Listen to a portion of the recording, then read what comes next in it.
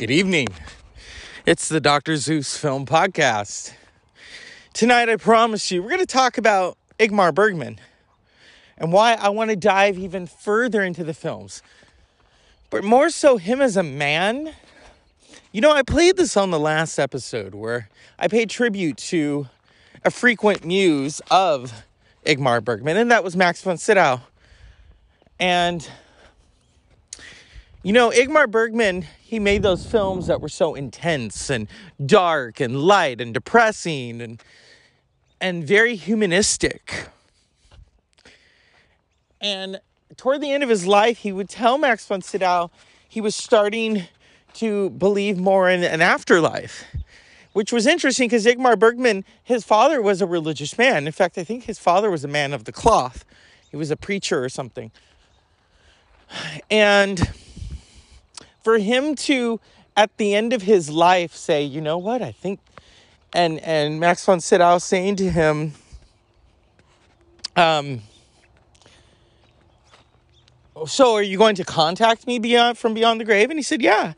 And he was on Charlie Rose, you know, who has been counseled 4 years ago. I used to watch that show. And then people would tell me things about him. A lot of my New York friends.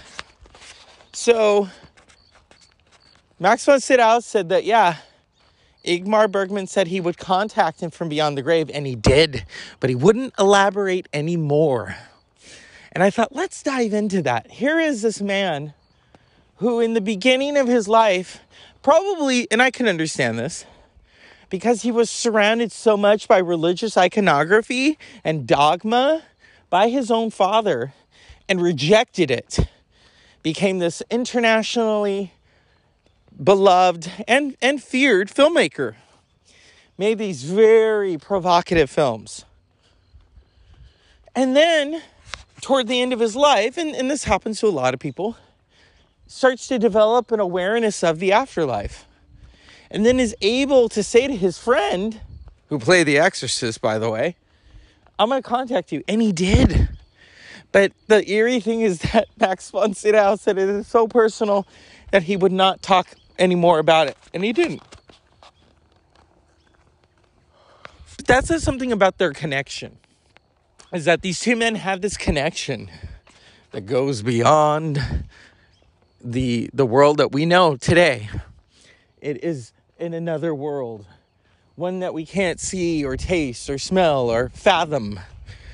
You're not supposed to fathom it. Isn't that eerie? And I'm out in nature and I'm talking about this and it's a little spooky, but I like it.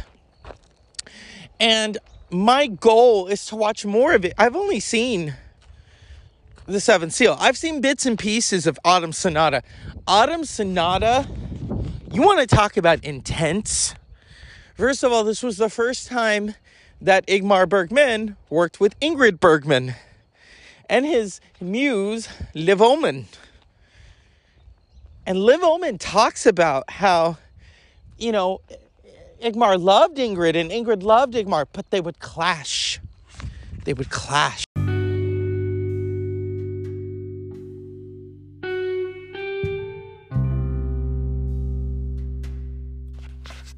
Good evening, and welcome to the Dr. Zeus Film Podcast.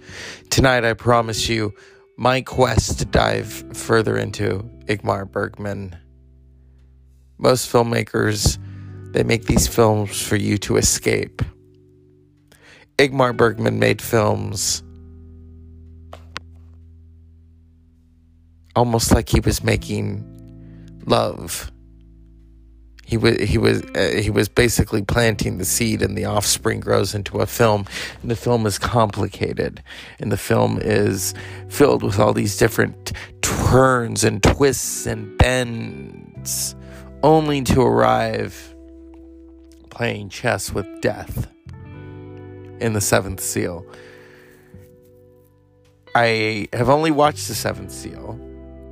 I once saw clips, or I think it was on TCM. I saw bits and pieces of Autumn Sonata. But just to hear people talk about Ingmar Bergman is fascinating to me. To hear Liv Ullmann his muse and love speak of him, to hear interviews with the late Max von Sydow talk about Ingmar Bergman and them debating the afterlife. And Bergman saying, I will prove it to you.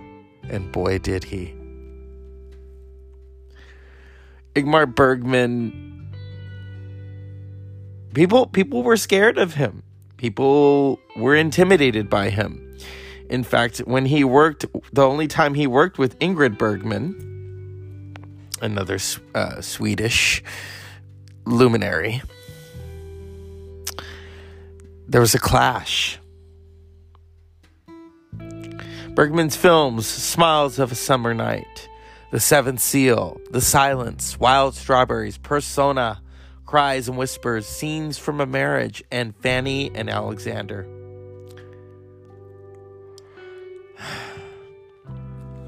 Ingmar Bergman directed over 60 films and documentaries for cinematic release and for television screenings, most of which he also wrote. His theatrical career continued in parallel and included periods as leading director of the Royal Dramatic Theatre in Stockholm and of the Rikskonserthuset Theatre in Munich. He also directed over 170 plays. He eventually forged a creative partnership with the cinematographers Gunnar Fischer and Steven Nyquist. Among his company of actors were Harriet Andersson, Bibi Andersson, Liv Ullmann, Gunnar Borgenstrand, Orland Josephson, Ingrid Ullmann, and Max von Sydow.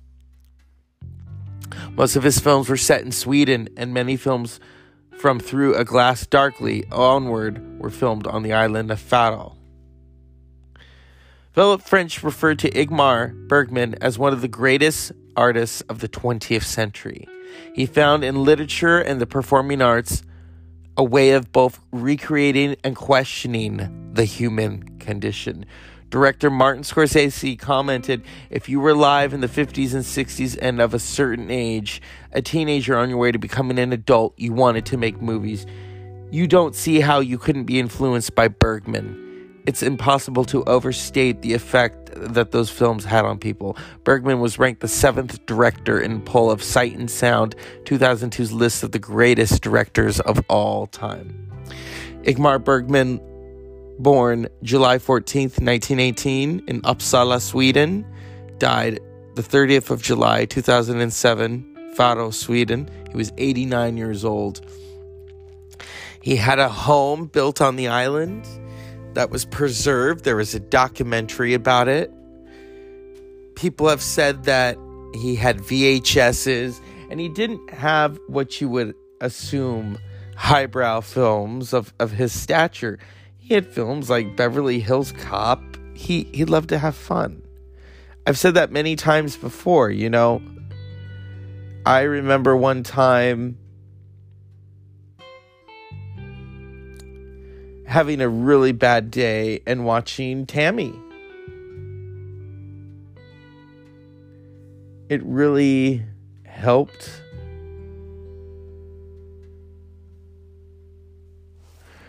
And it really was satisfying. And so we're going to continue tonight just to talk about how sometimes it's not always about what you channel, it's about what you need as the medicine of the film. As last night we talked about the Goonies. A few parts of me are trepidatious about diving into Ingmar Bergman because I remember one time Whoopi Goldberg was hosting the Oscars, and she said this joke about the movie Iris starring Judi Dench, how Ingmar Bergman found it depressing. And he was still alive then, and she, of course, was joking. Because his films have this... well, they have this power, but they also have... people write them off as depressing, and, you know, yeah. In truth, I didn't find The Seventh Seal depressing. I just found it was alive. It was like Frankenstein. It was alive. It began with death and it ended with death. And it was shot so beautifully. And like I said, I'm still trepidatious. Like, okay, we got to swim this channel, watch these films. But to see Liv Ullmann talk about him and Max von Sydow, those are probably two of his greatest collaborators and muses. They were in films together. But what fascinates me is this tug of war with Ingrid Bergman. Ingrid, these two Swedes. And I think people assumed, okay, they're both Swedish, they'll get along. But then to see Liv Ullmann talk about how she felt for Ingrid Bergman, because there's a scene in Autumn Sonata where I think they're fighting, the mother and the daughter, and Ingmar asked Ingrid to lie down and put her hands up, and she was suffering from breast cancer and had lymph nodes removed. But she never once said to Ingmar, oh, I can't do that. She did it. But Liv Ullmann talked about how there was this, Ingmar wanted her to say this line, and Ingrid said, I'd rather slap her across the face for talking to me like that. But she gritted her teeth and she said the line. So that's what fascinates me is it's along the lines of Stanley Kubrick. Malcolm McDowell has said, 1 minute I love him, the next minute I hate him, because of what he made him do in A Clockwork Orange. There's that scene. I think that a picture really does say a million things, or 1,000 words, when they make Alex DeLarge watch those films because they're gonna fuck with his head. And they had those clips. So they had his eyes clipped open. So he couldn't blink. He couldn't close them. And what happened was, while they were filming, one of the clips came off and almost blinded Malcolm McDowell. So I can understand where the one moment he loves working with Stanley Kubrick, and the next minute he wants to choke him. Because he is performing an exorcism of film, saying, look, we're going to do it this way. If you don't like how we're going to do it, well,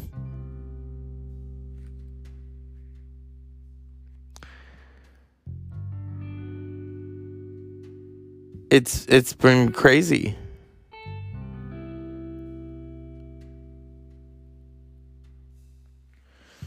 It's crazy. Film is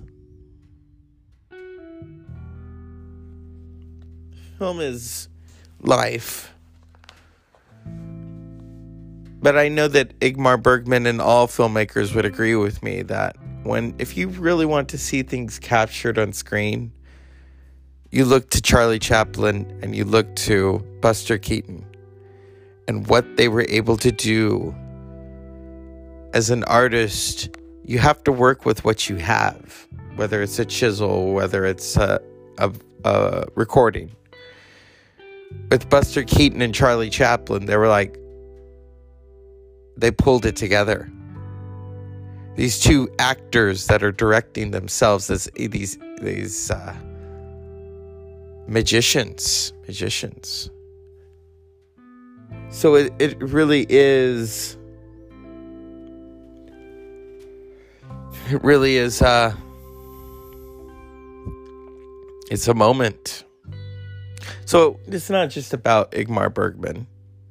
It's about all of those that came before us. Charlie Chaplin, Buster Keaton, Martin Scorsese, Francis Ford Coppola. All of them. Akira. I've never watched an Akira Kurosawa film. I hope I said his name right. I've always heard people talk about him as this great Japanese director. Or Bernardo Bertolucci, who did Last Tango in Paris. He also did one of my favorites, The Dreamers. I've talked about The Dreamers before. There are two versions of The Dreamers. There's an R version and there's an NC-17. And both shocking. Yes. And these filmmakers they do it because that's how life is. Life is not a romantic comedy. It can be a comedy on the way to something else. And I'm not downing rom-coms. They're nice. People want safe. They want safe. They don't want intensity. They don't want the tables to turn. They want to be safe.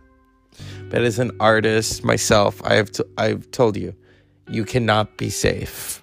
You just cannot. If you are safe, you basically are Walmart. You are too safe. And I'm a Sagittarius, and we love to play with fire because we are fire. That's just how it is. So with Ingmar Bergman, Ingmar Bergman, strangely enough, I think his father was a priest. Let me check this out. I read that somewhere, and I think he ran from it. Let me see. Ernest Ingmar Bergman was born in Uppsala, Sweden, the son of Erik Bergman, a Lutheran minister, and later chaplain to the King of Sweden, and Karin, a nurse who also had Walloon ancestors. He grew up with his older brother Dag and sister Margareta, surrounded by religious imagery and discussion. His father was a conservative parish minister with strict ideas of parenting. Ingmar was locked up in dark closets for infractions such as wetting himself. While father preached away in the pulpit and the congregation prayed, sang, or listened, Ingmar wrote in his autobiography, I devoted my interest to the church's mysterious world of low arches, thick walls, the smell of eternity, the colored sunlight quivering above the strangest vegetation of the medieval paintings and carved figures on ceilings and walls. There was everything that one's imagination could desire: angels, saints, dragons, prophets, devils, humans.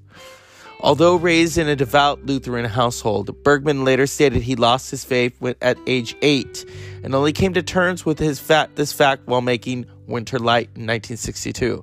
His interest in theater and film began early. At the age of 9, he traded a set of tin soldiers for a magic lantern.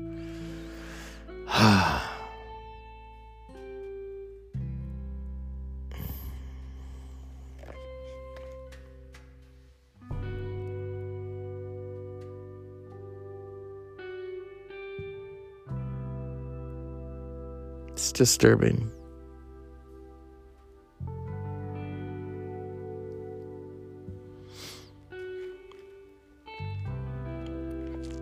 That these filmmakers, they are men. They are flawed.